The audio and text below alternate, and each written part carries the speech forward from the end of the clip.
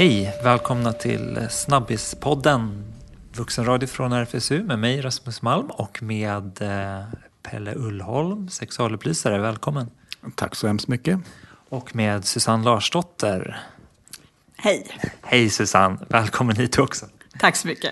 Tillika sexualupplysare på RFSU ska jag säga. Vi gjorde för ett tag sedan här i Snabbispodden ett avsnitt som hette Dags för en ny dildo. Den kan ni lyssna på om ni letar er tillbaka i arkivet.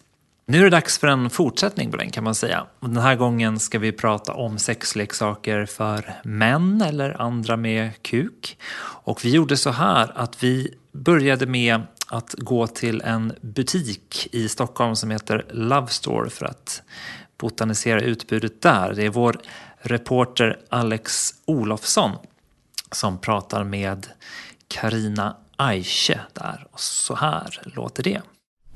Har ni några storsäljare här i butiken för just män? Det här är några storsäljare. Och vilken är det? Det är en Rude Boy. Rude Boy. Det är som en krok, den ser nästan ut som ett C. Precis, och det är för att den delen som är liksom staven går ju in analt och trycker framåt. Och sen den här kroken hamnar bakom pungen eller under pungen, på perineum kan man säga. Och så vibrerar hela den. Och sen är tanken att den sitter kvar där och stimulerar på plats. Och kulor, analkulor. Analkulor, kan vi inte kolla på sådana? Det vore roligt. Där har vi en modell. Och det ser lite ut som sådana här toy man köper i automater. De här kulorna i storlek. Precis, och så sitter på en lång rad. Ja. Jumbo Jelly. De här är större från det hållet, mindre från det hållet. Och det är inte så tänkt att man använder hela. Men man kan då få större kulor om man använder den sidan och lite mindre från det hållet. Vi har lösvaginerna. Flashlight är ju de som kanske de flesta känner till. Jag vet inte, känner du till Flashlight som koncept? Liksom? De gör ju sin leksak i ett hårt plasthölje. Det här är ju då en batt. Så då ser man att den har knottror inuti för att vara lite tajtare. Och sen har den formen av en rumpa. Okej. Sen kan man titta på... Jaha, då fick vi upp en batt till då. Där har vi vagina. Och då är det här original, vilket är den släta modellen. Den finns också med. Alltså ju mer knottror det är och hur trängre den är, ju skönare är det och ju fortare går det förmodligen. De här kallar vi för runkägg. Ser ut som ett litet kinderägg nästan. Får jag känna på den? Ja, absolut. Ja, det är som lite klibbigt. Det är glidmedel där i. Det är för att vi ska kunna visa. Det här är ju en... Alltså dels blir det ju vakuum. Den ser ju ut som en liten... vad ska man säga? En champinjonhatt. Som är hål i. Den har ju olika mönster på insidan. Och det är det man ser här på utsidan. Den här har långtgående räfflor eller ribbor på insidan. Man fyller glidmedel i den. Och sen så använder man den så över kuken och stimulerar liksom. Har den i handen när man runkar, vilket gör att det blir som en sugande vakuum i toppen och de här beroende på mönster är ju stimulerande inuti. Den här är populär både att killar köper den själv men också som en liten förspelsgrej. Tjejer kan köpa den till sina killar för att komma hem och överraska som en förspel på med en ögonbindel och lite massage och de kommer inte att haja vad det här är liksom, för det känns ju inte som någonting annat. Det känns inte som oralsex och inte som handen och så vidare. Så. Ja, så lät det i en butik. Pelle och Susanne, vill ni lägga till något till den lilla genomgången? Det var en ganska bra genomgång, men det finns ju fler möjligheter än det här. Men vi ska ju beta av det under själva poddens gång, tänker jag. Börjar vi med den som stimulerar själva ollonet och penisskaftet kanske, för att börja i den ändan. Yes. Så har vi bland annat det här ägget. Där tänkte jag att Susanne kanske har några visa ord att lägga till om ägget som de pratar om. Berätta om ägget. Ja, ägget är ju själva förpackningen bara ska jag säga. Inuti ägget så finns då en lite tjockare kondom kan man säga, men den är kortare än en kondom. Och då finns det, precis som hon beskrev i reportaget, olika knottror eller räfflor eller sådana där saker. Och då trär man på den här på kuken med lite glidmedel och så runkar man då den fram och tillbaka. Och de kostar väl runt 100-lapp ungefär och kan liksom tvättas och användas igen. Okej, om vi fortsätter då med andra sexleksaker för kuken just. Ja, vi kan ju ta en annan som fokuserar mest på ollonet också, som heter Cobra Libre. Som är, alltså jag tycker den ser lite ut som en späckhuggare som har öppnat upp sitt svalg. Och den har greppvänlig, den ser lite ut som en leksaksbil också. Kanske svårt att tänka sig att något ser ut både som en späckhuggare och leksaksbil samtidigt.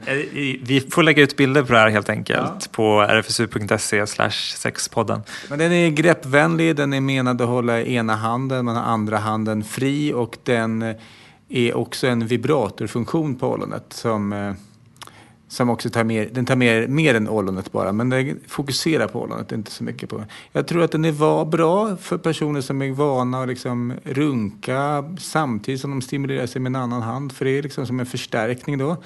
Jag tror att den är också mer uppskattad för personer som redan har jobbat lite med vibratorer när de har haft sex med sig själva. För det är en ganska påtaglig skillnad i känslan om man till exempel onanerar eller man har en vibrator mot ollonet eller någon annanstans på kroppen. Och det här är den som liksom är anpassad efter ollonet, tycker jag. Så på så vis är det en fantastiskt bra sexleksak. I en annan prisklass än de här 100-kronors historierna. Den ligger väl närmare 900 om jag inte minns fel. Men å andra sidan en påtaglig flergångsprodukt också. Så. Lätt att göra ren. Det här låter lite mer high-tech. Är det här senaste nytt? Den här tillhör det senaste nya i alla fall. Okej, vidare. Vad finns det mer? Vad finns det mer för nytt och spännande? Ja, vi har en helt annan typ av produkt som är helt analog kan man säga. Inte någon motor utan det är bara silikon invändigt. Och måste man nästan beskriva här vad Pelle tar upp. Det är en cylinderformad. Den är väldigt slick designad den här. På utsidan så skulle man gissa mer att det är något man skulle använda till sitt, jag vet inte, wifi eller något. Den ser svart, slät, men på insidan. På insidan är det bollar och något som ser ut som liksom rektanglar och så. Allting för att kunna uppleva så att det stimuleras olika delar av den här. Den heter alltså Tenga Flip Hole. Och den har fördel att man kan verkligen fälla upp den med ett gångjärn så att man kan se hela innandömet. Den är dessutom så att man kan trycka på lite olika delar av den. Den är liksom inte helgjuten i plast som en del andra utan den är mjuk i silikonen så du kan trycka nära kukskaftet och pungen eller så kan du trycka på ollonet eller mitt på så du får lite olika effekter när du använder den här. Alltså. Man trycker på utsidan och så rör sig alltså de här silikondelarna som är på insidan som är olikformade. Så kan det liksom skapa ett slags vakuumkänsla av när man använder den. Så att den har ju den kvaliteten. Och man har såklart då glidmedel i den. Så. Yes. Så det här är liksom den som gillar den mer tysta upplevelsen, kan man också säga. Om man inte är så förtjust i det här eltandborsten i örat samtidigt som man har sex med sig själv eller med andra. Ja, och sen så är det så att man kan då uppleva vad man tycker att det är skönast att vara någonstans i den här. Alltså.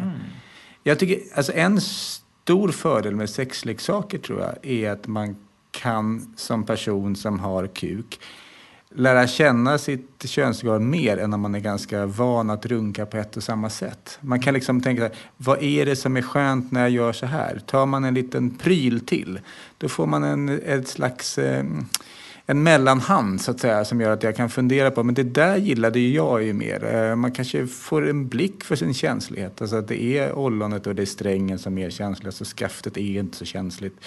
Det kan öppna upp för att liksom känna att man har... Ja, man får en känsla för vad man faktiskt själv tycker är känsligt och skönt. Man lär känna sig själv bättre helt enkelt. Ja. All right. Har vi gått igenom hela utbudet för kuken nu? Det finns mera. Susanne får prata lite om kukringar tycker jag. Berätta. Ja, kukringar är ju en fascinerande sak. Vi har ett exemplar här som är gjort av silikon och som det också sitter en vibrator på. Och den här kukringen trär man då på kuken och för den ända upp till roten. Och just den här har då en vibrator på. Och vibrationerna kan då göra det skönt i den egna kuken, men också om man har sex med någon annan och kommer nära intill med den här kukringen, så kan det också vibrera skönt för den andra. Kukringar är ju ett kapitel för sig verkligen. De finns i väldigt många olika material. Det är allt från silikon, gummi, läder, stål och fyller lite olika funktion. Fördelar, nackdelar?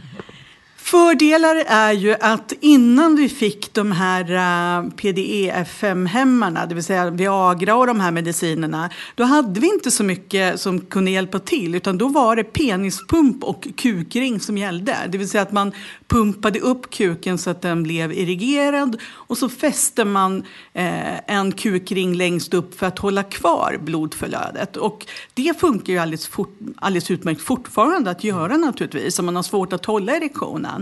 För andra kan man tycka att det här är skönt och ha det här trycket på. Och det kan också för vissa fylla funktionen att det kan fördröja ejakulationen lite grann. Andra tycker bara att det är jätteläckert och snyggt, nästan som ett smycke att ha det här på sig. Viktigt att tänka på det är att den inte, om man sätter den här på en erigerad penis, så ska den inte sitta på mer än 20 minuter, en halvtimme. För att annars så stasar sig penisen och det är inte bra. Så att en kortare tid som 20 minuter, en halvtimme, inte längre. Okay. Sen finns det ju varianter som man trär in pungen i och som man kanske har som ett smycke, och då kan man ju naturligtvis ha den på det längre. Men har du den här effekten att håller blodet kvar, då ska du ha det på en begränsad tid. Man kan lägga, Susanne är inne och snudda på det, men det handlar om att vävnaden skulle kunna bli skadad om man liksom tvingar kvar blodet längre än vad det är meningen att det ska vara där. Så 20-30 minuter var det du sa? All right.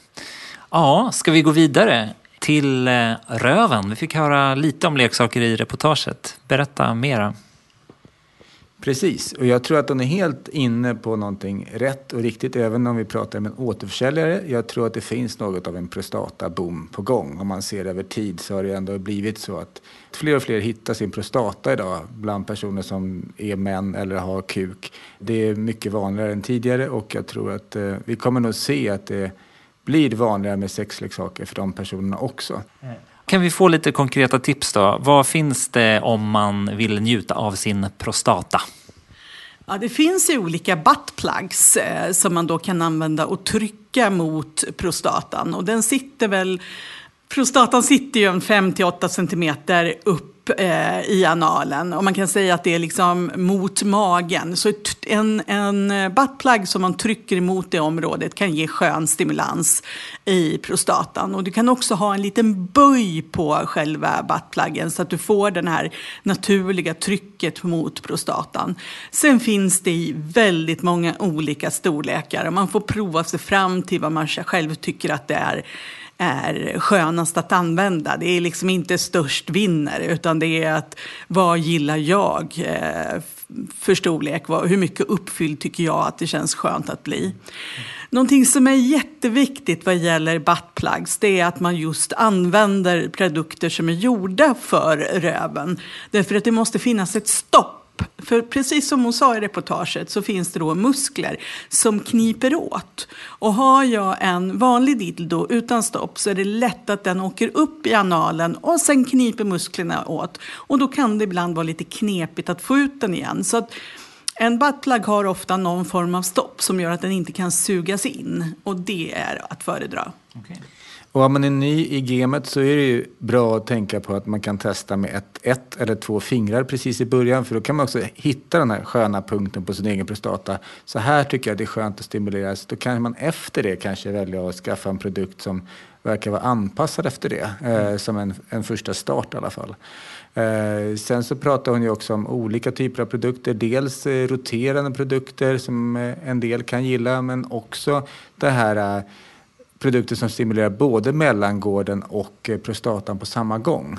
det är ett bra tips, tycker jag. Att, det är ett bra tips att se hela området från typ ollonets spets in en bit mot prostatan som en väldigt erogen zon som man liksom kan gå ifrån ett renodlat kukfokus om man har det och ser var någonstans tycker att det är skönt. Och man inser att det finns massor med nervtrådar överallt i det området förutom då till exempel prostatan eller just själva de blodfyllda cellkropparna som också är sköna.